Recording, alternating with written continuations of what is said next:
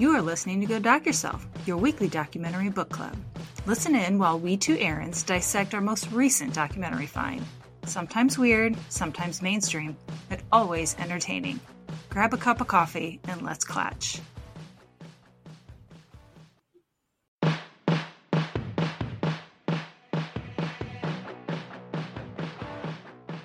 Hello and welcome to Go Doc Yourself. I am Erin McCart. And I'm Erin McCourt.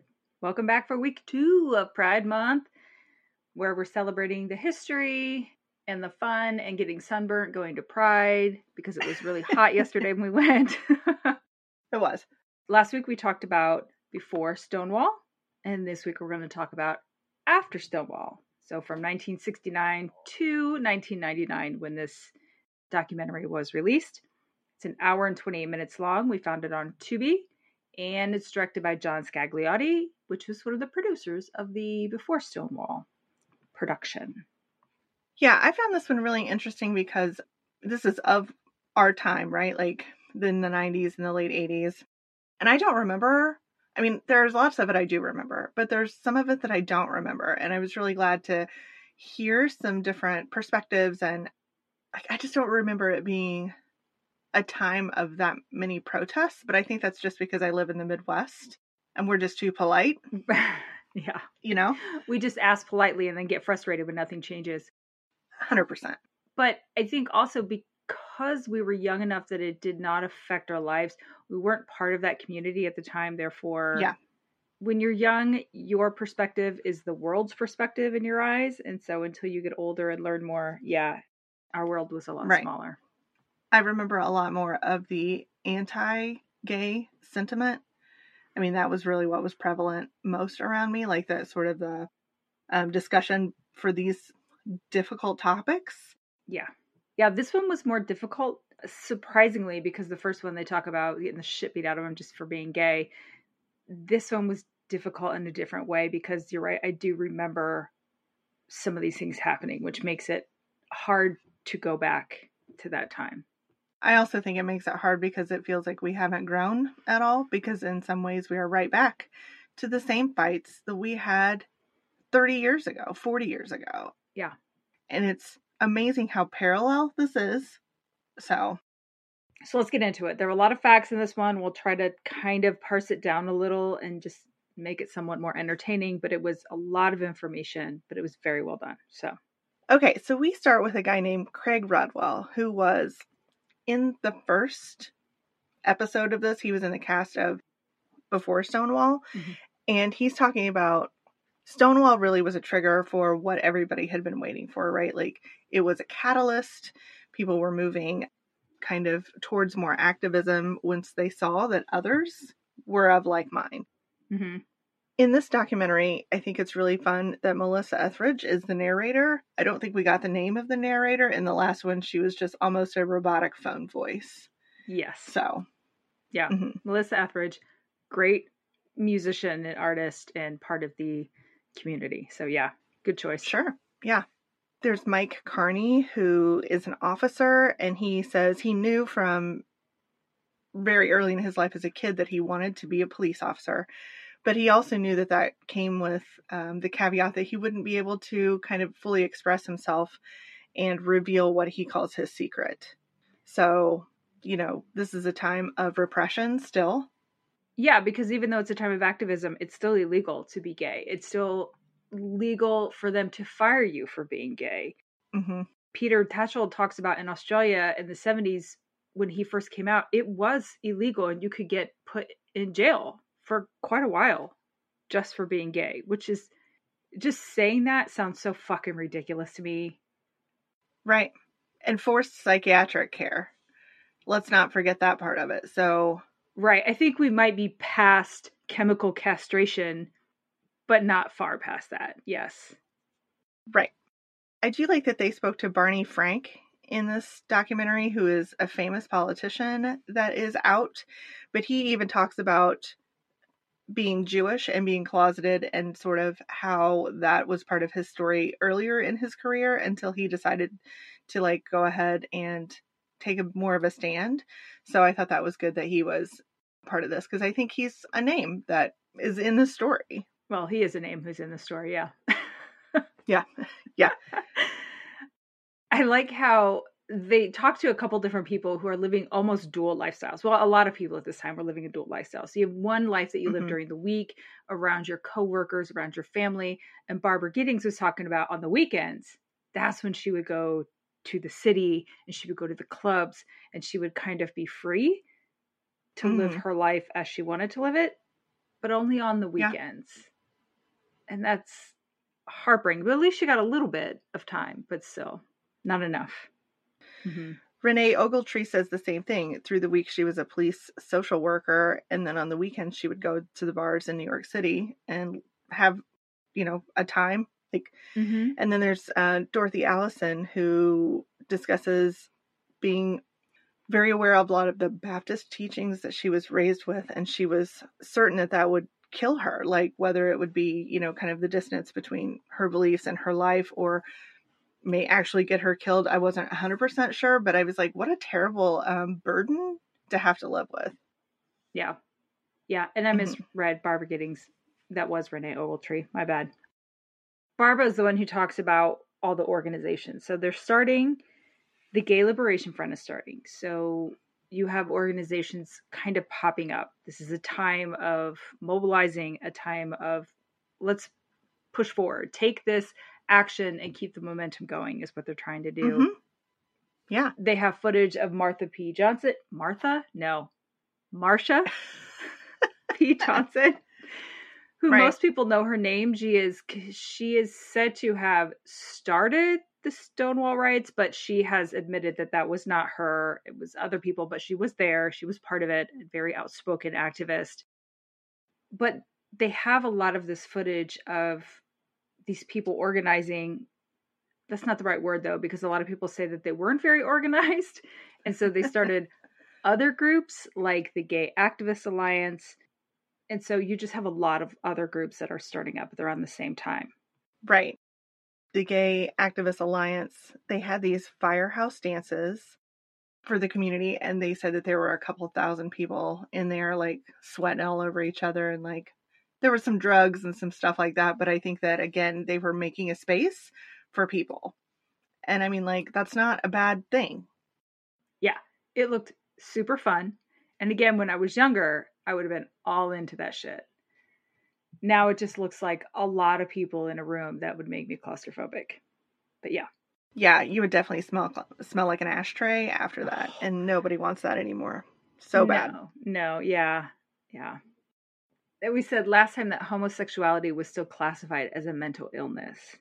So, like I said last time, on one hand, it's almost a benefit to where it's almost an excuse. Not that people who are homosexual want an excuse, but at least to the other people who are anti-gay, maybe they'll ease up a little bit because maybe they'll understand, oh, there's nothing you can do about it. But on the other hand, there's a new stigma associated, right? Not just being gay, but now you're also mentally ill, for fuck's sake.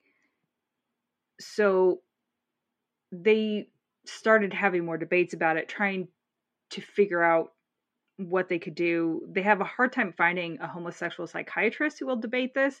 They did finally find one, but he showed up in like a mask and a wig because he didn't want to lose his job, because coming out as homosexual means you could lose your job. But they did actually make a difference, because in December 1974, they say gay men and women went to bed sick and woke up the next morning instantly cured. So they made a change, and it was no longer considered a mental illness by the psychiatric community. Right. And so this is one step along a very long line to get to equality. And it's amazing. Mm-hmm. Yeah, to be seen as human and not just, oh, well, you're sick, there's something wrong with you. Ugh. Yeah, it's hard. It's hard to think of it that way. They also discuss that women split off from the men who were being activists, right? Because the men aren't often very progressive, which we've discussed, I think, in the Jane's episode, when the men was like, let us tell you how you feel, women. And they were like, no.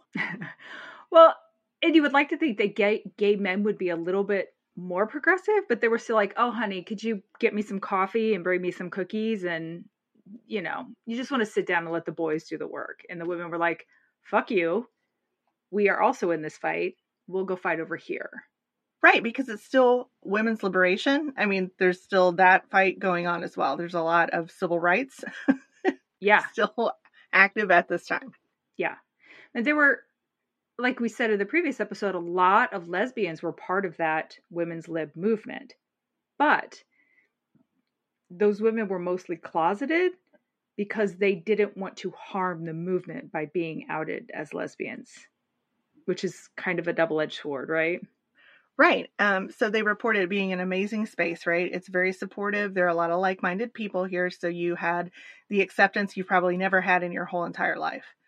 However, the higher ups in some of these organizations did not want to put lesbians in charge of anything because they felt like that would weaken their stance overall, because that's kind of a whole different issue, and that is also not very accepted. And so it was really, I think, a very fraught time. It was difficult to reconcile those two things within some of these. Yeah. I imagine for men, if you assume that all of these women fighting for liberation are just lesbians, you really don't have to get behind it because it doesn't affect your life, and your wife and these heterosexual women aren't really thinking that way, and they don't want to be liberated. They still want to be at home barefoot and pregnant and cleaning for you and taking care of you. So it makes them feel better about their life if they just see this as a lesbian movement and not a women's movement. Right. Right. Those are a minority, sure. I like that they talk about the Lavender Menace would be the ruination of the Now movement. And I'm like, what a great fucking name. Lavender Menace. Love it. I mean, how menacing is lavender? It's a calming essential oil. It is a pretty color. I don't understand where that came from, but I like it. I did too. Yeah. They talk about Rita Mae Brown is kicked out of well, it's a national organization for women, shortened to Now. Mm-hmm. And then we kind of move back to some bit more unity. So in 1970, a bunch of people come together to march for the anniversary of Stonewall, right? Mm-hmm. Pretty strong showing at 15,000 people, and there's some amazing signs, and they are really out there and calling attention to the fact that this happened and kind of celebrating that there was progress since then. Well, and they did mention that had they not celebrated this anniversary, they were worried progression would fall down, right? You have to keep this this riot, for lack of a better word, in mind to keep you moving forward, because otherwise it'd be swept under the rug, just like a lot of other riots or movements became, right? So they needed to keep that momentum. Yeah. I can't imagine the energy that's required to protest something. Like, this is a young person's game, right? Yes. And I feel like you really have to have skin in the game, because if you're willing to get arrested, now protesting is a right, but they have no problem arresting protesters because they're unruly or whatever, even if they're not.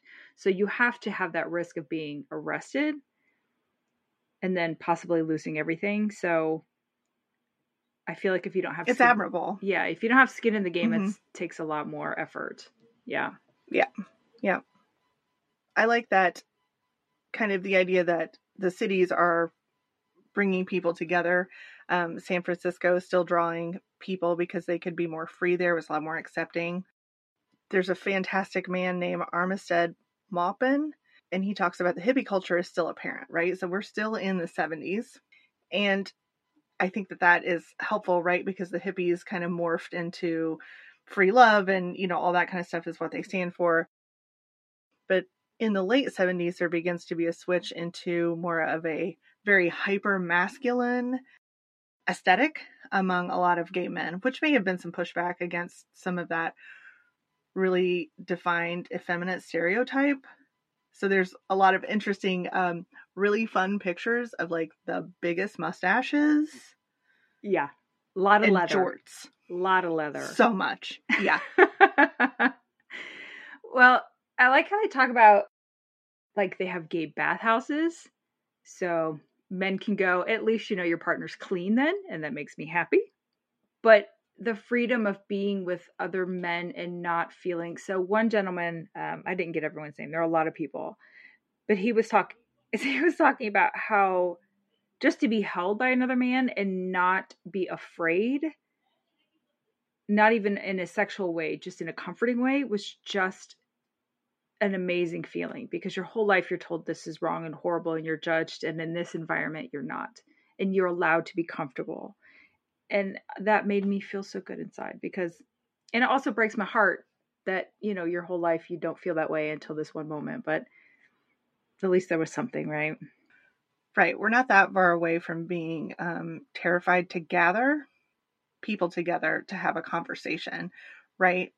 And so here we are in a space where it's safe to just be affectionate. I mean, that's hard. That's hard to think about, that people had to deal with that kind of trauma. I'm sure it took a long time to just, get out of that mindset. So yeah. They have video of one young Bette Midler playing a bathhouse, the Continental Bath. Yeah. Right. She looked amazing. Love that. All She really did. like the Rose. That's kind of the look she had going on there, right? Mm-hmm. Yeah. What a powerhouse she is too. Mm-hmm. They do discuss some of the disco music, which would have been prevalent at a lot of the places, clubs, bars, that kind of thing. But it really had a different meaning between being at the gay bars and being at the straight bars. And they play you some snippets and I'm like, oh, I hear it now. Right. So pretty funny. Yeah. Yeah. They talk about that kind of code that a lot of music tends to have, that straight people will hear something different than gay people. And you probably have the same thing for black and white people. A white person will hear one thing where a black person will hear something else in music. And so there's, in all kinds of music, there are codes like that. And now I just want to talk to every single person and say, what does this mean to you when I hear songs? Right. Yeah. Right. 100%. The gay women and men kind of realized they're separate cultures, right? So where men were really focusing on having sex with one another, which is not all that they were doing, but one person commented it became less of let's change the world and more to let's get laid. I get it. That's a young people's game as well. But the women were like, maybe not. So they really wanted to come together, and they made like underground newspapers and started little poetry readings and coffee shops and things like that. And the men kind of had a little bit of that already, right? The what was that? One was one of the major ones. Yeah. That sounds stupid. It was a magazine. Yes. But I don't remember the name of that organization that published it.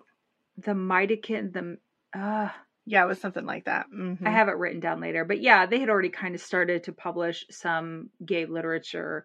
So the women are kind of catching up now and really having their underground stuff for themselves, which is pretty cool. Rita Mae Brown talks about writing her first novel and no one would publish it because, of course, it was a novel about being a lesbian, I'm sure. It was called Ruby Fruit Jungle. And a small publisher decided to take it on and publish it. And I didn't look her up to see how many books she's done, but I'd be interested to read some of her work just to see what it's like. I think that's so interesting because they have talked a couple times in these documentaries about kind of an explosion of lesbian themed literature. And so it's not like this is new. And I find that really interesting that we kind of keep circling these issues. Like, it's okay, it's actually fashionable, and back to it's like has to be done in the underground. So I just find that very interesting that we cannot get any, it's like one step forward, two steps back is the whole of the 1900s.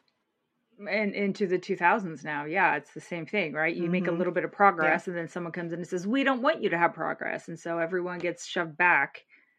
Right. It's fucking ridiculous. It is something else. Then we kind of switch topics a little bit, and there's a lady named Barbara Smith. She's talking about even within the women's movement, there's some racism. So it seems predominantly white women don't believe that white women and black women can work together.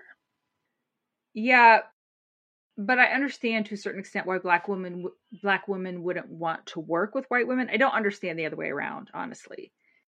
But I understand black women are fighting for multiple things at this point. They have multiple issues. They're women, they're black, they're lesbians. Fuck's sake, is there anything else that could shove them down further?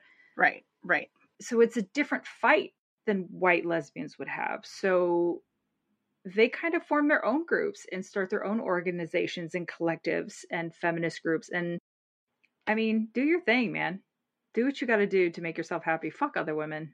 Or, I mean, they are fucking other women. That's what makes them lesbians. I mean, but you know what I mean. Delightful. Yeah. 100%.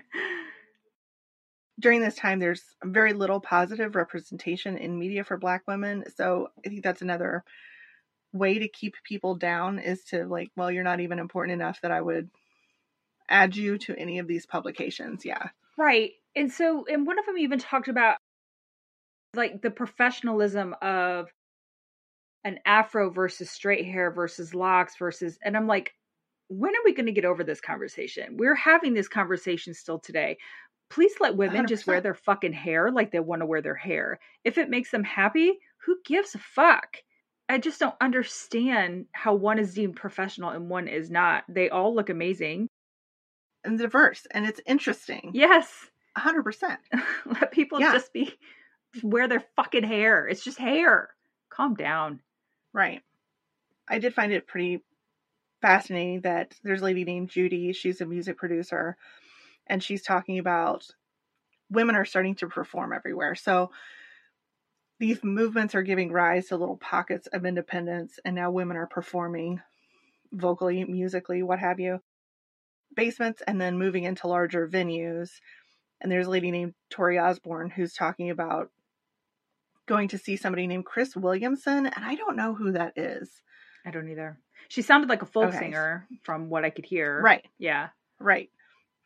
So she held a concert in Vermont, and evidently this was the concert to end all concerts because women were leaving their husbands. People were talking about they'd never seen an all-female concert before. Like, in the 1970s, like, there hadn't been a female concert before. That's crazy to me. I'm going to stop you, though, because think of the fucking late 90s when Lilith Fair came out, and they were like, what?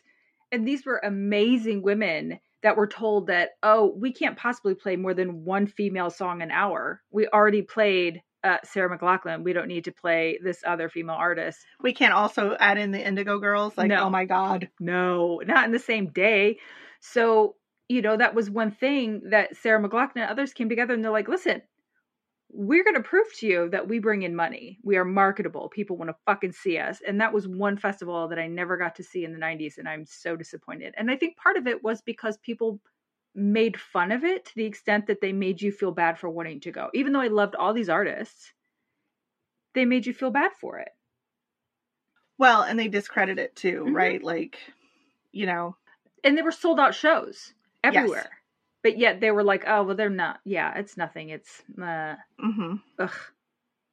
I'm very disappointed in myself for not going to those. Well, maybe they'll bring it back. Who knows? I hope so. But this is the beginning of that, right? So these are women having concerts together. They have a festival in Michigan that's women. And unfortunately, only other women show up. I think it would be positive for men to show up and see that women can do these things, but fuck them, whatever. We do this for us anyway, right?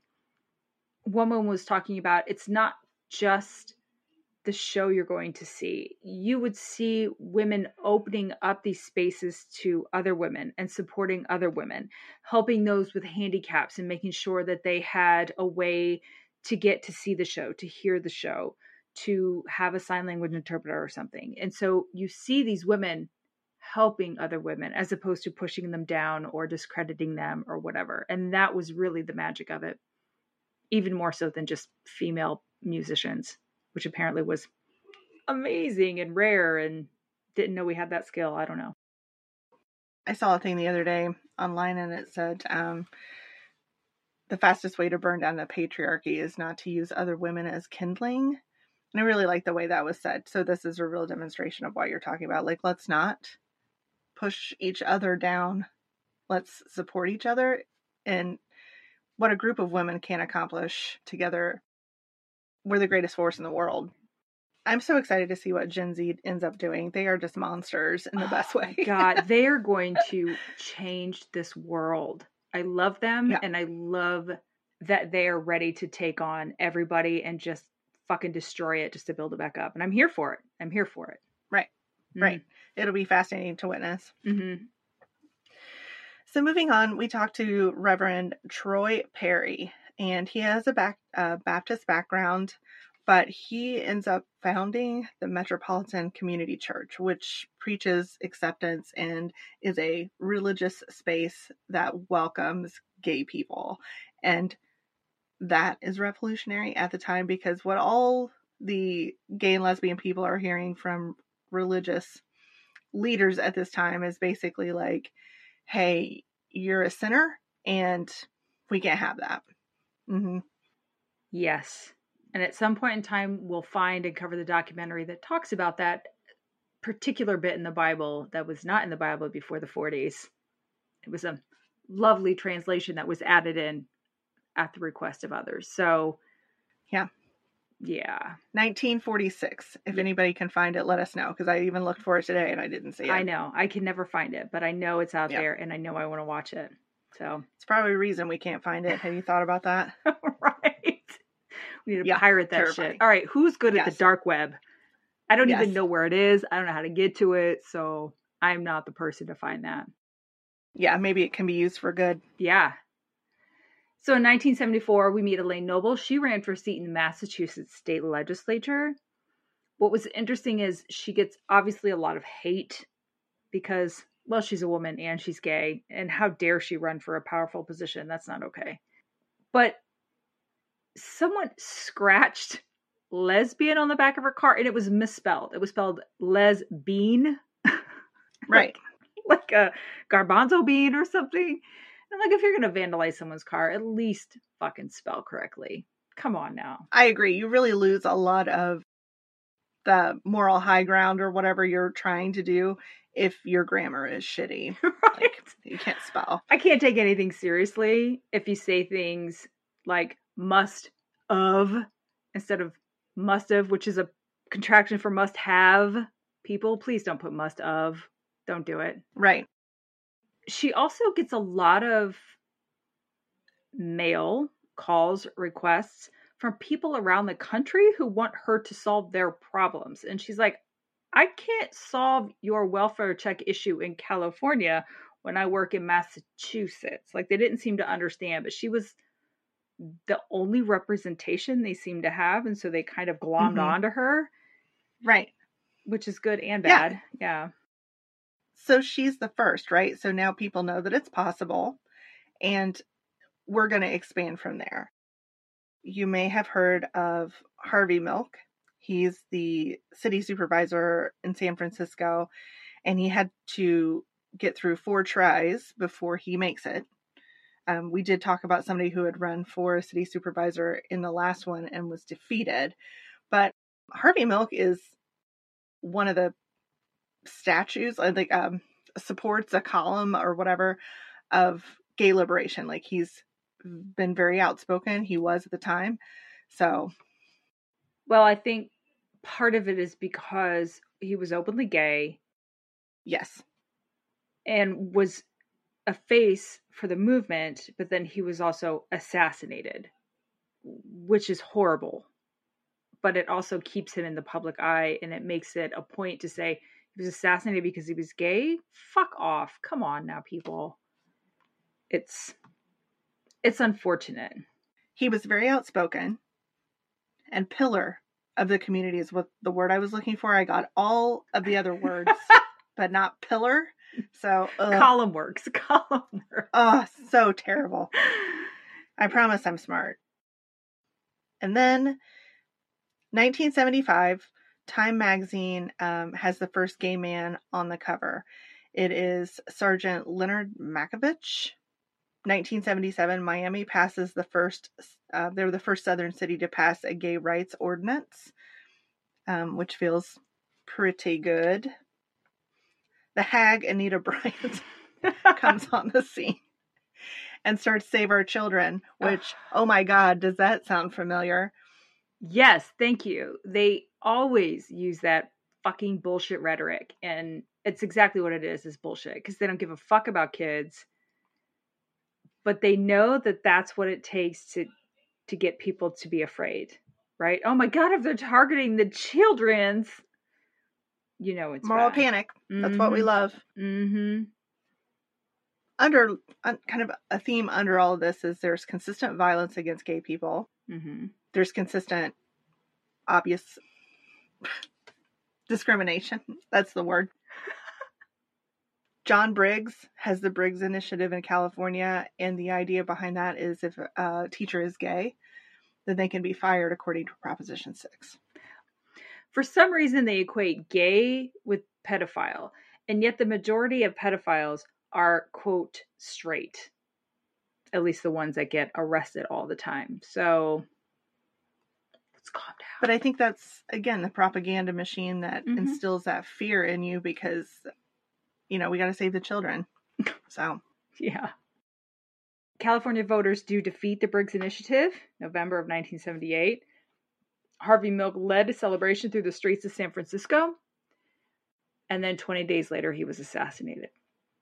Towards the end of the 70s, they kind of realized they need national representation. This local bit everywhere isn't quite doing it. So they marched on Washington, right? That was their first march on Washington. Yeah, and it was quite an event, right? Yeah, it looked like it. It looked like it. It really did. Okay, so now we're going to move into a dark part of this documentary, to which we talked at the beginning about things that I remember. This is one of them, and this is the AIDS crisis, starting small. This was called the gay cancer, right? I mean, it was pockets of gay men becoming ill. It was ignored. I don't really know what else to say. There was a ton of fear of this illness. Also, there was a fear of loss of community. Yeah, that was interesting.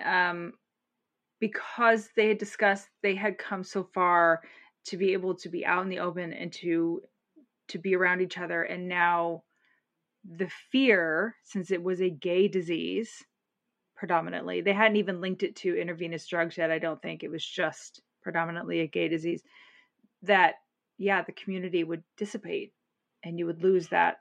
So Ronald Reagan, who was the bringer of all the evil in the world, he didn't agree with the gay rights movement because they wanted him to say that their alternative lifestyle was okay, and he just couldn't. He is the bringer of evangelicals into politics. This is where it starts. Well, I think he had Jerry Falwell, the Rev, Jerry Falwell, behind him whispering in his ear, right? And he's associated with the moral majority, quoting fingers. Can we also say that when he was a governor or some kind of state representative or whatever in California, they actually were one of the first ones to make abortion legal and okay it. So he wasn't always this horrible person. He just became this way because they bought him, right? He was easy to buy, apparently. So. Right.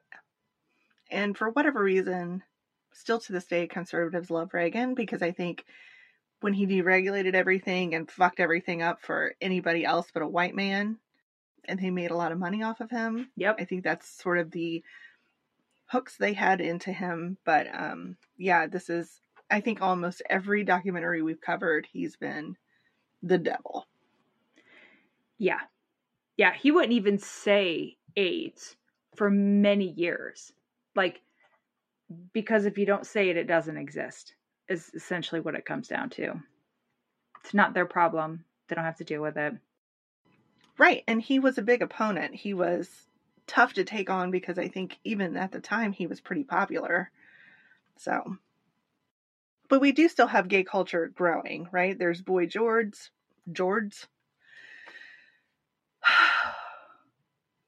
Boy George. And I really don't want to hurt you. I'm sorry I said it like that. Boy George. There's a lot of books on gay histories and sort of, I think, trying to get the message out that gayness isn't new. Right. I love that it's not just nonfiction, or it's not just fiction that's being published now. Mm-hmm. It's nonfiction saying, look, we've been here forever. Calm down. We're a very tiny amount of people, but we can make a difference. So shut the fuck up and Mm-hmm. sit down. I hope is what the book said. I haven't read it, any of them, Yeah. but I hope that's what they said. Harry Hay makes an appearance in this documentary. Yeah. Another pillar of gay rights. He starts something called the Radical Fairies, and it's a communal farm for men. It looks like a total delight. It's a hippie commune from heaven, for gay men is what it looks like. And it's the Mattachine Society. That's what he started. That's what yes. Yeah. Mattachine. Okay. There's glitter, there's fairy wings, there's joy, delight. Right. What's not to love? And can I say that Harry Hay, I love him so much. He just seems like the chillest dude. Yeah. Yeah. Yeah. And a great pillar or column or support system of whatever you want to call it of the gay community, right? I mean, he's just there to prop up others and help his community. Lifelong, right? Mm-hmm. I mean, he's the one in the first one who was telling us about what it was like to be gay in the 20s. Right. The 1920s. Right. He's like 1,000 years old in this one. Yeah, it's amazing. But he still looks amazing. He's got great jewelry the whole time. Yes, so good. And you had mentioned earlier that we had groups forming within groups. So there's a Lakota woman. Her name is Beverly Little Thunder, and she is creating community for Native lesbians. And that, again, came with pushback from people in her community who said that you should go and make ceremonies for your people elsewhere. And I can't imagine how difficult that would be. So good for her. Right. Yeah, I like to see that because she had said that was why she was afraid to come out. She was afraid of getting banned from the ceremonies, to which they really did. Mm-hmm. They were like, nope, sorry, we don't want you here. Go do it with your people. So she did. Fuck you all. We'll do our own goddamn ceremonies. Exactly. Mm-hmm. In 1983, the National Coalition of Black Lesbians and Gays was determined to participate in the 20th anniversary commemoration of Martin Luther King Jr.'s I Have a Dream speech in Washington. Right. However, some of the sitting congressmen were like, no, we can't have gay and lesbians representing this very prestigious event. But they negotiated, and they finally got Audre Lorde to be a part of the program. And Coretta Scott King also came. She did a press conference to call for an amendment of the 1964 Civil Rights Act so that it would include sexual orientation as a protection. Girl, she's a fucking power. I love her. 100%. In 1982, the first gay games were held in San Francisco. That looked like it would have been a great time. Yeah, I didn't realize that was international. I didn't either until you saw like the signs really cool. In that. Yeah. Right. But this is also the time where we're starting to get waves of deaths from AIDS, right? So AIDS hits really weird. Like you can have it for a while and not be sick. It's an immune disorder. So you end up dying from pneumonia or something that would normally be fairly innocuous. But at a certain point, people just start dying in droves. I read an article one time and I cried while reading it like a fool in public, but it was a gay man who was listening to a young gay couple on a train talking about something. But for him, it was a memory like, oh, you have it so easy now, because he was talking about how every week he buried a friend. Yes. And it was just heartbreaking. And this is heartbreaking too, when they talk about how many people in the community died from this disease, because no one wanted to talk about it. No one wanted to deal with it because they didn't feel like they had to deal with it like a proper epidemic, because it was just gay men being killed. So they just felt like they were thinning the herd, right? Right. And they brought it on themselves. I mean, that's Absolutely. Something we haven't really necessarily said. There's no help. There's no empathy. Larry Kramer talks about having a meeting for a doctor to come and explain to his friends that the illness was spread through sexual contact. And I think that was a really difficult thing for them to hear, because, here they had worked so hard to be able to have community, to build that. I mean, that felt like freedom to them. And then to be limited in this way was really difficult. David Mixner talks about gay doctors began clinics for AIDS treatment because nobody else was treating people.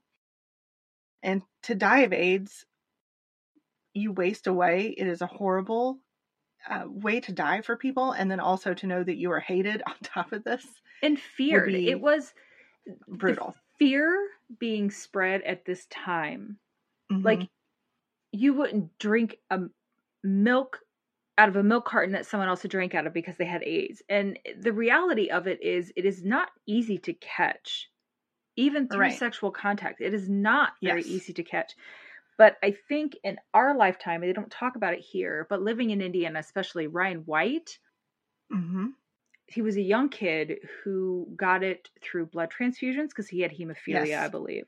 And so the fact that he was a young kid, he was not a gay man that you could just throw away, really brought light to the fact that it affected more people. And he was very public about making sure you knew that you didn't have to be afraid of people who had AIDS. Because imagine you're already sick and you're dying and you're shunned, but now people are afraid to even touch you. I can't imagine. And so this kid helped move that along a little bit, at least. Right.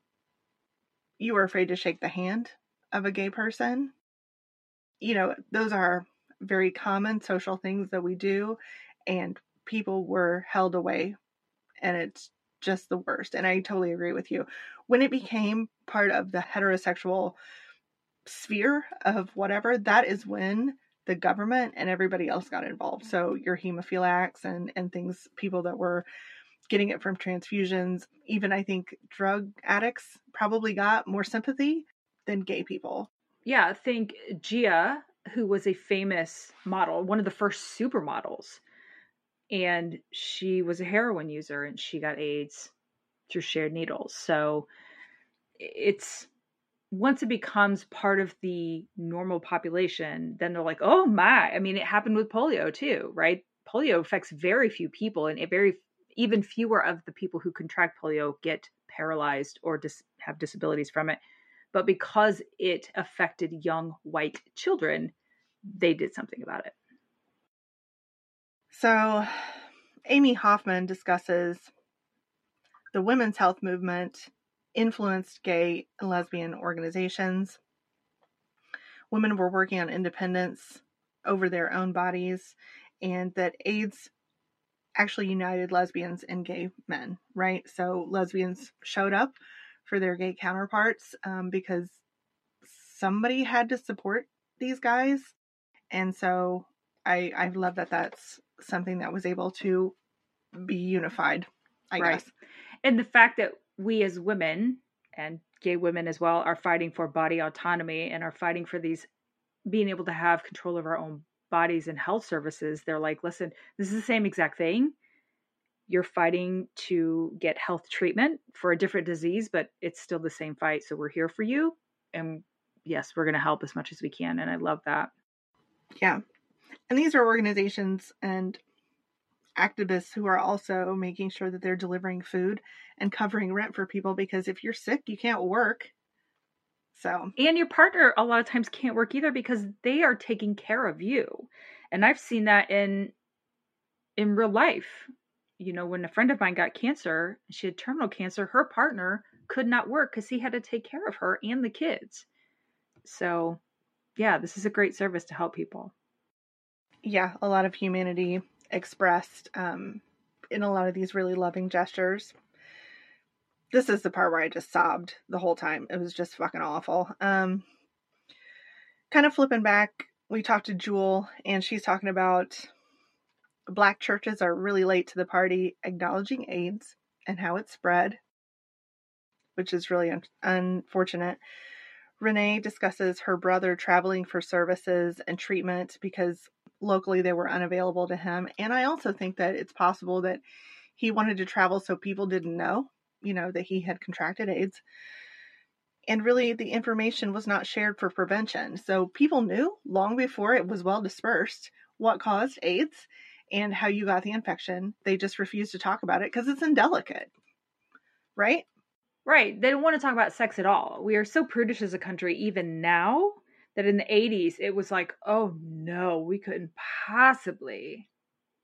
right? So this leads us into pornography, which is, we have talked about in the past, the issue with it. So we have women who are lesbians coming to terms with their sexuality, and that will lead into porn as well. But then you have people who are like, well, this is just completely immoral, and wanting to shut down the entire industry instead of shutting down any real problem we have with the industry, which should be violence against women or men. And they're just like, no, we need to shut it all down. We discussed this in Money Shot. It's bullshit. People should stop doing that. Right. So, and this is sort of where all the movement of safe sex came out. Like, but also there is no safe sex other than abstinence. That's what we taught the children. So they didn't know once they grew up how to protect themselves. Right. If you teach abstinence only, it's never going to work. It has been proven. It's just not realistic. Yes, it's been proven time and time and time again. It does not fucking work. So stop it. Right. Yeah. Teach people how to be safe, how to be consensual with their partner. Those are the important things. Mm-hmm. There are many, sex comes to Congress, as it were, for lack of a better phrase. So the fact that gay and lesbian government officials can still be fired if they are outed is fucking bullshit. We have a congressman who died of AIDS. I didn't get his name. Did you get it? I didn't. No. But because if you die of AIDS as a man, you're essentially outed. Or if you have AIDS, you're essentially outed, which is something they discuss. You can't really keep that to yourself much longer. So this congressman dying of AIDS actually helped some others come out because they realized how short life could be. Why would you want to live a not true existence? Yeah. If you could die tomorrow. So this is Barney Frank makes the choice to come out. Mm-hmm. I think partially because he knew that, the writing's on the wall, perhaps. But also I think he wanted to come out as, I'm going to be a representative for all of the people. Mm-hmm. So he always seems like a cool cat. Yep. We do at this point get more backlash to homosexuality. The Supreme Court upholds some state sodomy laws, which I would like to reiterate to you that sodomy means a lot of things. And, we've always kind of, and which I find very interesting. So anything that is considered out of the norm, basically, can be considered sodomy. Yeah. Yeah. After that decision, those in the community, in the gay and lesbian community, went to the Supreme Court to protest, like outside the Supreme Court. And I hope it made those judges afraid, because I feel like they get to sit there and make these decisions that have such an effect on our lives with very little repercussion. And I hope they were afraid. I don't want any harm to come to anybody, but I want them to understand this affects people, right? In a negative way. I just don't think they give a shit most of the time. It's all political and they don't care about the actual people it affects. I always kind of consider the Supreme Court a bunch of dusty old white dudes that are really out of touch, right? Mostly, yeah. But I think this is in the time of Sandra Day O'Connor and was Ruth Sitton at this time? I believe so, yeah. Yeah, so I mean, there is some representation, so I think my feelings are inaccurate. But I also think a lot of this is colored by my current anger towards the court. So, yeah, it's not good. So to talk about 5 years and 5,000 deaths into the AIDS epidemic, this is when movie star Rock Hudson dies. At the age of 59, right. He dies of AIDS, which means AIDS finally makes the front page of the paper. But also it was a shock to the older community because Rock Hudson was a movie star. He was a man's man. I mean, he literally was a man's man, but they didn't know that. They thought he was a ladies' man because he had to hide that, and or he would get fired. I mean, Scotty taught us that, if nothing else. I know, that's what I was going to say. Like, we had the dirt on the fact that there were several people in Hollywood who did not prescribe to straight, normal sex life. So, Mm-hmm. Yeah. And he was a beautiful man. Oh, yeah. And I think it's hard for people to understand that beautiful people die. So. Or that beautiful people could be gay. I think we've come to terms with that now because we see a lot of really beautiful gay men, and I'm the like, most beautiful people are gay. Good for you. I know. Gosh. Yes. Good George for Michael you was a stunning man. Oh my God. Beautiful. Yeah. So many pretty gay people, on men and women. Right. And yes. I think we saw so many at the Pride event yesterday. It was aesthetically pleasing to walk around. I would say it was a real joy to go to that yesterday. It was hot as fuck, but I really appreciated the just vibe of the whole jam. It was delightful. Yeah. I love the feeling of freedom. Yep. Sweet freedom. Right. And there's like all kinds of stuff going on, and it's all sweet and lovely, and yeah, go support your local Pride. Yes. Do. It is so much fun. Get out there. So fun. And spend your money at local places. Yeah. Yes. There's everything. I got my palm read yesterday. It was amazing. And you bought dog treats from a lovely bakery. And I bought ceramics and all kinds of stuff. Yeah. I also got my palm read. And you guys, I'm a witch. I just want you to know. Be careful. That's right, bitches. That's right. We will hex you. So Rock Hudson's death actually shocked the nation, but also spurred a lot of straight people to join the fight with their gay and lesbian community. So here's where you see a bunch of allies come in, which is good. One person had talked about, like I said, if you test positive for HIV, which is the precursor to AIDS, you're essentially outed. But do you come out defeated or do you come out fighting? And this is where you have a lot of people fighting, like legit fighting. This is when ACT UP was formed. And these people were willing to get arrested. They were willing to protest, extreme protesting, for lack of a better phrase. It wasn't on a mountaintop, but think cathedrals in the middle of a Catholic mass protesting. That to me is like, whoa, all right. Right. So it's taboo. I mean, maybe a minor taboo. You don't interfere with the church, right? It is sacred. Yeah. But they did not take that stance. And I appreciate that because it was the church who was given, the gay and lesbian community a lot of shit. So they went straight to the source. Right. Well, and I feel like, why is it that we have to treat the church as sacred, but they don't treat anyone else as sacred, or anyone else's beliefs are not upheld with the same reverence? So I'm like, fuck you. I don't give a shit at that point, Right. 100%. I do like that they did some protesting in front of Broadway, which is a street in front of the borough's Welcome. I think that's a company to protest the price of AIDS drugs. And there were a ton of arrests. But here we're starting to see that capitalism is fucking up everything because there are treatments. There are treatments for AIDS that are developed and HIV, but they are unavailable to a lot of people.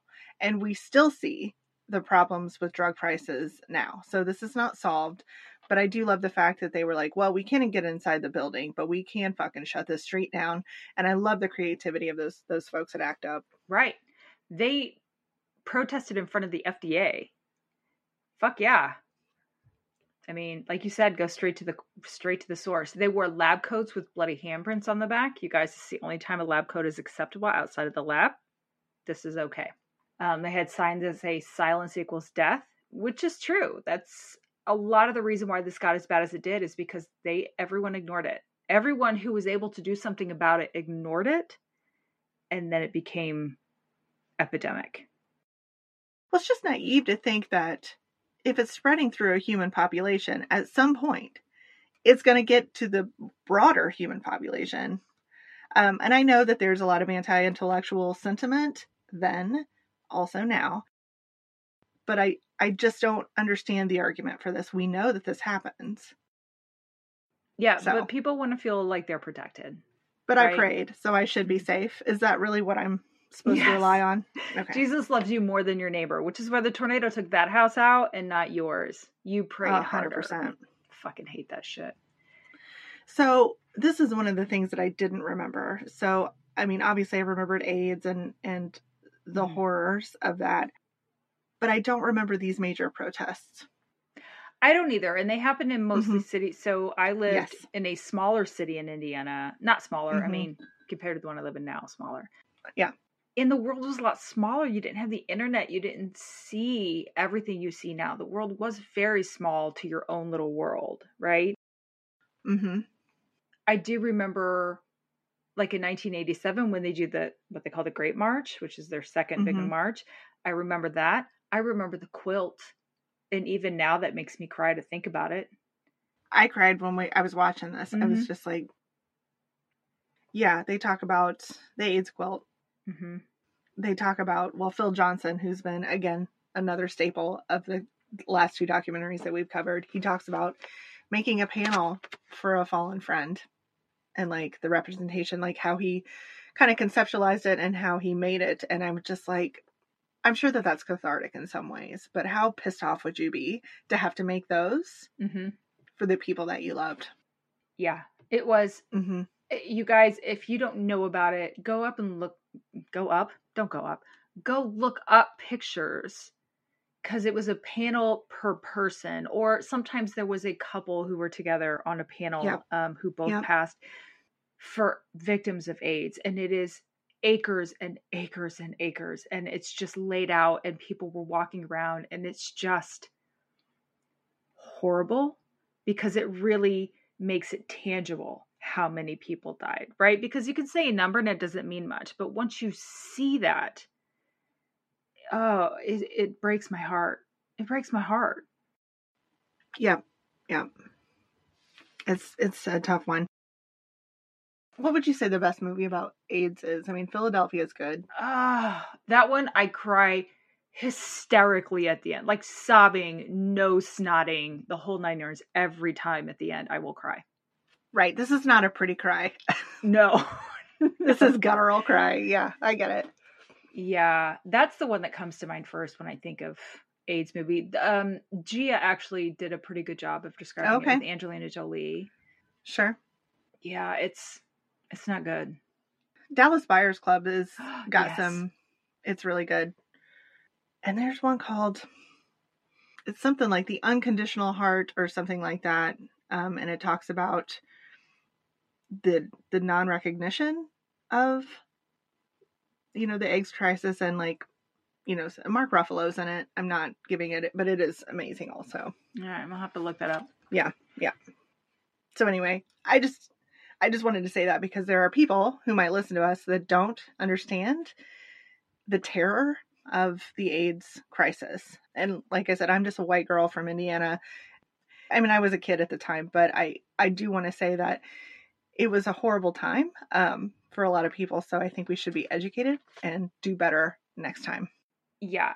And take care of each other. And let me say, I had a friend who was incorrectly told she had AIDS within the last couple years.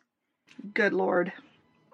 And she didn't. It was a false positive of some sort. I'm not sure, that I don't remember the entire story. But for that period of time where she thought she had it, even now, where we have medicine that can make your viral load so low that you're essentially cured from it, it's still terrifying. Because it changes your life and how you can interact with others, right? Right. So I'm glad she doesn't have it. I'm glad that she's healthy and she can move forward without this. But even in this day and age, it is still terrifying because it screws up your whole world, at least for a period of time. Yeah. I like that some of the conspiracies for the COVID-19 vaccine were that it had the HIV virus in it. And I'm telling you, that was a conspiracy because nothing strikes fear in the heart of people who are alive at that time like saying you might have HIV. Now, from a more practical standpoint, that would be a terrible virus to put in a vaccine because it takes forever to be effective and there's treatment for it. Yeah. So, yeah, it's not like smallpox that'll take you out quickly, right? Right. But that's a fear-based message. Yeah. And let's keep in mind that this really, allowed the evangelicals to continue to bash the gays. Again, it was a gay disease. They were being punished by God. They really were able to push this forward. But they kind of encompassed lesbians as well, because now they're trying to say, not now, at this time, they're trying to say, these lesbians want to steal your children and recruit you into the lifestyle. And I thought, what? What the fuck? But yeah, I mean, it's shit they still say now, right? If you read a book that talks about being gay, then apparently you become gay. But none of these millions of straight books that gay people read has turned them straight. So I'm not sure why that logic works. But I mean, that's, again, the beauty of some of these arguments is you like ask two questions and it makes goddamn no sense. Right? You're talking about, at this point, Leslie Newman's book, Heather Has Two Mommies. And she said, I wrote it because I was talking to a lady and she was like, it'd be nice to have a, book that was representative of my family to read to my kid. Which is a really sweet thing to be like, oh, I got the words and a paper. I can make that happen. But the way it was politicized, I think, was unprecedented. And now we are still dealing with that. Yeah. Yeah. The books that are being pulled are ridiculous. And let me just point out that throughout history, the people who are banning books are never the good guys. Never. So, Lewis agrees. I mean, he is an activist at heart. So I totally agree with you. I just kind of wanted to mention at this point, there was some footage of Pat Buchanan talking at the Republican National Convention, and they're packaging anti-gay rights as family rights. So it's all about protect the family. The gays are after your children. Jesse Helms, another political figure of this day who's a terrible fucking human being, is attacking the National Endowment for the Arts because we can't possibly support gay people and art that's representative of what they're doing and stuff like that. So he can just fuck off. Now, some of these things kind of coalesce and we begin to see some different kind of activism. And I'm talking about the Lesbian Avengers, which is my second favorite name for a group of all time. Yeah. I want to talk to Marvel directly and make sure that they make the Lesbian Avengers as their next movie. These broads were out in kilts and like combat boots and they were amazing. Yeah. Yeah. Showing up with balloons, and purple apparently is the lesbian color. I was not aware. I mean, I like purple as much as the next person, so good for you. It's a great color. Lavender, as we've learned. But, showing up with bands and marching and being like, teach us about lesbian lives, which I assume are just as dull as everyone else's lives, but, whatever. Let's learn that they get up in the morning and go to work like everybody else and cook dinner. Right. And it's do probably homework. not nearly as eventful as the Republicans and the Christians are trying to make it sound. Yeah. Yeah. So they show up kind of in protest to something that Mary Cummings said. She's a school board chairman in Queens, New York. And she's spouting off some dumb shit about there's never been a culture that accepts homosexuality. Yeah, that's and I'm true. like, the Greeks, the Romans, I don't know, like that's literally two in no time at all. So this rhetoric is incorrect and uneducated. And so the Lesbian Avengers show up to do a community outreach at a school in her district on the first day of school. And it's amazing. It's marching bands. It's super fun. And like I said, they seem like badasses and I love them. Yeah, I mean, anytime you're wearing combat boots and a kilt, that's badass, right? So badass. They talk about in the 90s, we have the younger generation continuing to protest, which surprised me, honestly, because Gen Xers, we weren't big on the protesting. We kind of sat back and let everyone else do the work. And for that, I am sorry. But Queer Nation was there and they stood up for themselves. Good for you. We start to see a little bit more of an open lifestyle for gays in smaller communities and rural communities. Yeah.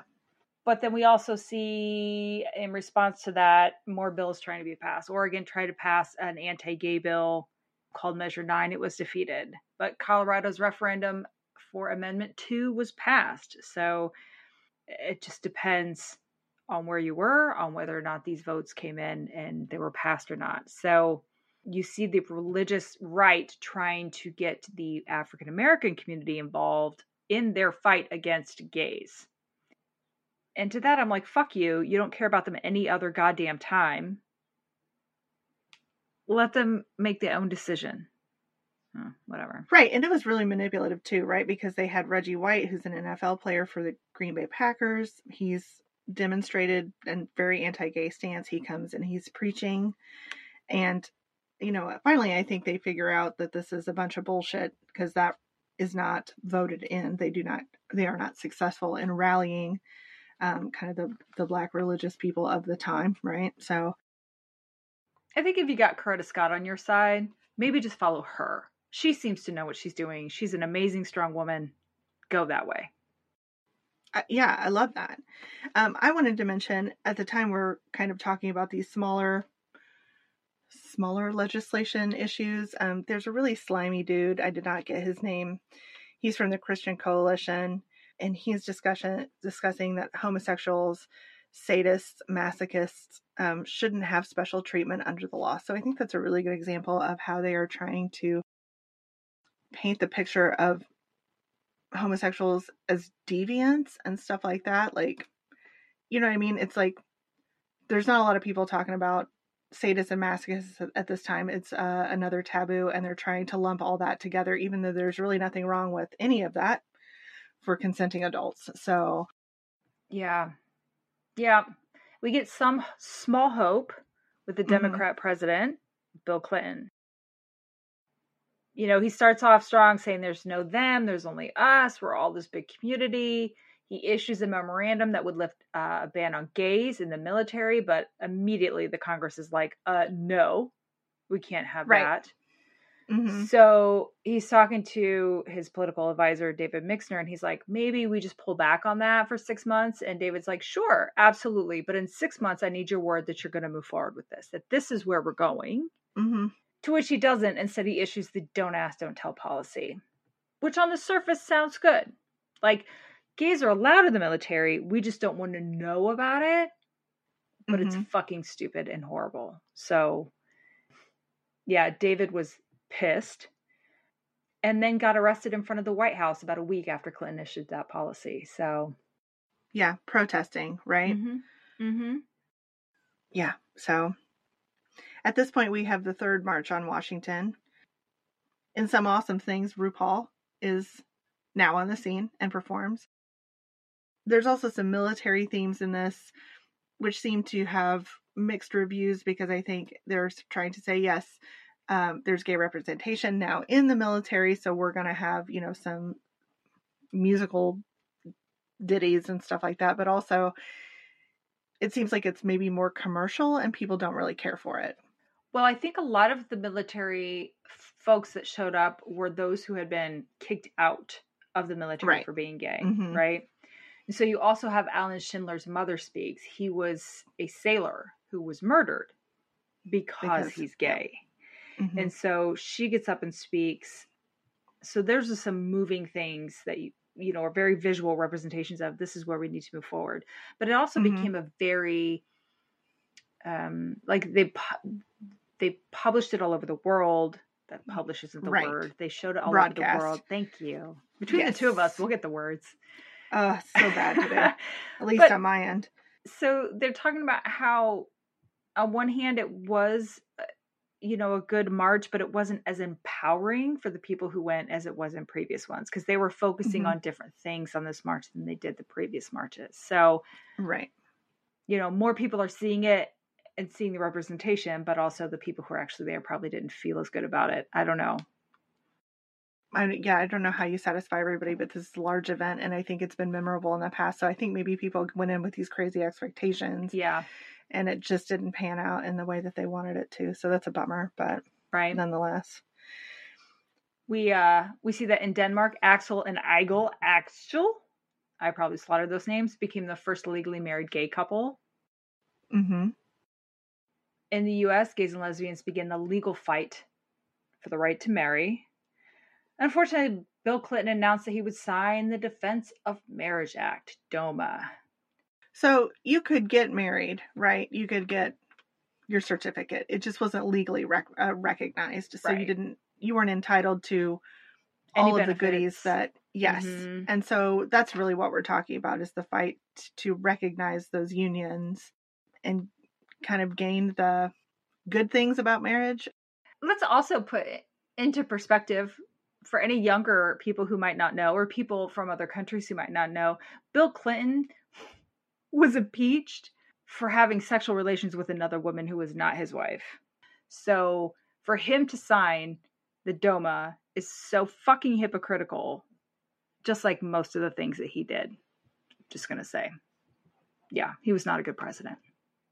I mean, I think he did some good things. I think there were some advancements in women's rights. That was the last time that they took a look at support, like if you like parental support payments to women if you like get divorced and there's support for your children. Mm-hmm. That was the last time that was really evaluated, and it was better. Like, terrifying that we haven't looked at it in 30 years, but still, yeah.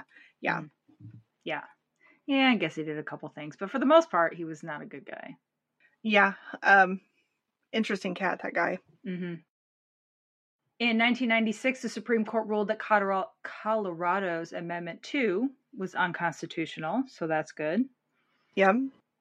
We also, in the 90s, see a string of gay and lesbian stars or celebrities in the media, Mm-hmm. right? So Ellen DeGeneres comes out on national television on her show. So that was a really big deal.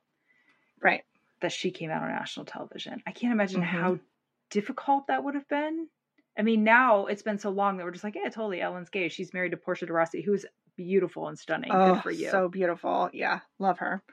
But back then, and I remember it, I guess I didn't think much of it. I'm like, good for her, whatever. I didn't think much of it. But as the person coming out, that would have been terrifying. You might have lost your career. You might have lost everything. So they talk about gays become the favorite subject of Hollywood movies. Katie Lang poses with Cindy Crawford on the cover of Vanity Fair. So Katie Lang's a musician, amazing musician. And Cindy Crawford was a supermodel. So good for them. Lesbian chic is all the rage. Right. The Birdcage comes out and it's so good. I think I want to go watch it again. I know. Yeah. Yeah.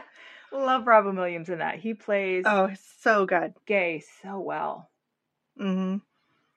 So then they move into talking about an organization called District 202. It's a nonprofit to support gay and lesbian youth.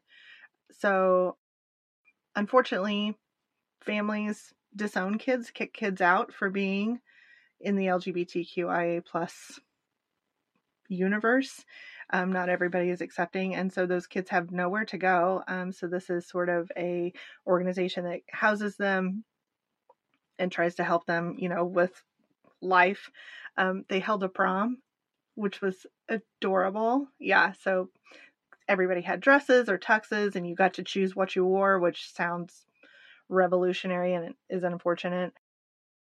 So I liked that little highlight because it comes right before the discussion on Matthew Shepard, who was murdered in Wyoming for being gay. Not just murdered, tortured, and then left to die. It was horrific. Yes. I remember that vividly. I remember it now. Do too. It makes me cry to think about it every single time. I can't even fucking imagine. And the only benefit from it was using this crime. His family really pushed to help improve the laws for gay and lesbian youth and even adults. Just like, this can't happen again. We need to protect these people. Right. And how strong you would have to be as a parent to do that, because that just keeps it right there in your mind all the time. You can't even try to move on. You can't move away from it because it's always there as you're fighting to move these laws forward. So it's amazing. I give credit to them for that. Yeah, me too. We take a look at lesbian and gay rights around the world and sort of some of the progress that has been made in those areas. This kind of went really fast, so I listened to it a couple times, but I don't think I got all of it. So if I'm wrong, you can check me. It seems that in South Africa, gay rights are enshrined there. So they seem to be in the progressive in that Constitution. way. Right. I'm like, that was post-apartheid, right? I mean, I hope so. I mean, had to be. Yeah, they had some problems there, which I was like, it seems like you guys are like cool on ya, I guess, but maybe like resolve all of those. Like, yeah. Yeah. There's also some discussion about gay rights in Taiwan, a little bit more detail about gay rights and how far it's come in Australia, because we talked to the gentleman at the beginning who said you could be jailed, you could be forced to go through psychiatric treatment. They did have a couple of big moments. I think they said in 1978 they had a big riot of some kind, and I did not catch the name of it, but then 20 years later there's a parade and celebration, and it is something Mardi Gras. They just called it the Mardi Gras, but it draws like 1 million people a year. Right. And so I was really glad to see that they've come a long way, and that's really good. There's a group of people who form what's called Night Watch. So this came out of watching your friends die from AIDS. And so I did not catch the cat's name, but he said that he went to see a friend one night. It was, the partner called and said, listen, this is it. This is the end. Come see him. So he gets there. The bed has been moved to the middle of the room, and family and friends are just in a circle surrounding him. And they stay up all night, like as a vigil with this person. So he doesn't die alone. He dies surrounded by family and friends. And so they form this group to make sure that as many people as possible will have people with them when they die. So they're not dying alone. And we all, in theory, die alone. But you know what I mean? You are surrounded by love. Right. His name, I think, is Craig Carmichael. I know it's Craig. I'm not 100% sure about Carmichael, but I think that's who he is. And then there's a blurb that they talk about how much death has been part of this movement, has been part of the activism, has been part of the history. And it's so unnecessary. It is. And let's talk about the fact that we're going back there. So we're not going back to AIDS per se, but when you pass laws to make people illegal for existing, when you pass laws to say that trans kids can't get gender affirming care, what you're going to end up having is a lot of dead kids, because that has been proven that leads to depression and suicide. So that's where these laws are taking us. And, we can do what we can to try to help these families and help these kids and help push these laws forward. But in the end, these members of our, government don't care about the kids, clearly. As much as they use those words, they throw them out there and they say them thinking that's all it takes. But in reality, they don't give a fuck about anyone but themselves. I think it's so interesting, too, because a lot of this is not affecting everyone. Like, if somebody is gay or trans and you don't like it, so what? It has no effect on your life. No effect on your life. So no. Let them be. Who cares? Right. Yeah. It's okay. You don't have to interact with them if that's your choice. I mean, I think that you're missing out on some amazing people, but you do you. Just don't interfere with somebody else. Yeah. So. Someone had said at the end of this documentary that the most important thing that gays and lesbians have done to change the world is to have come out of the closet. I thought, just seeing that, seeing people who will come out, seeing people who are open and out and living their lives as adults, not just as kids, but you see that you can become a functional adult with a partner, with a loving family. I think that's important for the young community to see. Sure, you have a future that you can make and live an authentic life. I think that's the other thing we don't talk about is by removing people's choices, we're also removing their ability to live authentically, and those feelings and stuff don't go away. They just don't talk about things. And what a miserable existence. Because I know as a parent, why would I want my kid to not live an authentic life? Because it, of me, like what kind of relationship are you going to have with that kid going forward? Jesus Christ. Well, these are people who will kick their kids out for being gay. And I cannot imagine kicking my kid out of my house knowing they would have nowhere to go, nowhere to live if they don't have anyone. These kids are teenagers a lot of times. They're not of a legal age to sign a lease for an apartment. They have minimum wage jobs at best. You know, they don't have a car. And you're like, that's okay. Deal with it. Right. Like, you've made this choice, because it's always a choice, right? Yeah. With these people. Mm-hmm. It's not a choice, everyone. So obviously we're very, we have strong feelings about this. So it's tough. So let's end on a good note, shall we? There's been a lot of change in the last 30 years, according to this documentary, right? So 1969 to 1999, lots of change. So lots of positive momentum, lots of lessons learned. So there is some good going on here, even though the dark stuff is so dark. And the last thing they talk about is a need to make gay retirement homes. And they do that. So people have a place to go and be with like-minded folks, and how comforting and wonderful that must feel. Yeah. Yeah. Because you want to be around friends and accepting people. Yeah. And that's really good for people. Like, there's a lot of senior folks who are lonely, and by being able to be here and being among friends is good for your health. Love it. Can we also say that the highest rate of sexually transmitted diseases is in retirement homes? Or senior homes? People's getting it on. Yeah, I love it. Word. They don't have to worry about pregnancy. You do what you want to do. I mean, who cares if you get herpes at that age? Fuck it. There have been some things that have happened since 1999. I'm not going to go through all of them. So just know that the royal we as a country, has made gay marriage legal. Thank you, Obama. They had the Matthew Shepard Act was passed in 2009, which is a hate crime law. Let's see. Yeah, I mean, it's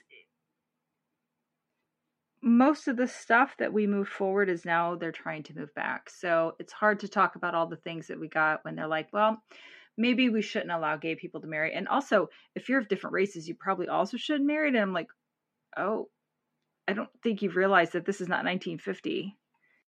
Yeah, I thought that some of these things were well established. And I guess when Roe fell, then everything was just on the chopping block that made the moral majority quotey fingers uncomfortable. So, yeah. We could just go on for hours about that because I'm so salty. Yeah. So, yeah. Absolutely. Did you have an honorary Erin this week? I do. Okay. I would like to say that one Harry Hay is my honorary Erin because his statement necklaces and his just total vibe and look is so wonderful. I love him. Yeah, I agree. Yeah. I agree. He is an Erin. Yay! I wanted to nominate the Lesbian Avengers as honorary Erins. Just because I feel like, one, they look amazing in combat boots and skirts, but also Lesbian Avengers, that's the greatest superhero name ever, and just give them capes and they're ready to go take on the world. So, yeah. I love their style, right? Yeah. They're going to go and take a positive message that is really fun. And they're going to take them boots and they're going to stomp out anti-gay fucking rhetoric bullshit. That's what those boots are for. Right. The biggest souls you've ever seen. Yes. This was a good documentary. It was not easy to watch. There's a lot of information, but it was important to watch. So I think you guys should all go watch it. It's a good one. What are we doing next week? So next week, we're going to do a documentary called Disclosure. It's an hour and 47 minutes on Netflix, released in 2020. This is about the portrayal of trans people in Hollywood and in the media and how it's affected that community. Trans people are part of the conversation. Compared to the large population, this is a small number of people, but they have really been picked on for a long time. Targeted. Of all the communities to choose, why target the smallest one ever? It just is amazing to me. I am excited to watch this one. I think with the sentiment that's going on in our country right now that's anti-trans, it's really important to have these discussions and paint people in a positive light. So we'll see what they have to say about it. With that, we'll ask you to talk to us on Instagram, on Twitter at Go Doc Yourself. We have a website, godocyourself.com, that you can learn more about us. You can contact us, and we will take recommendations, compliments, criticism. Just don't be too mean. Right. And with that, we will talk to you next week. Later. Bye.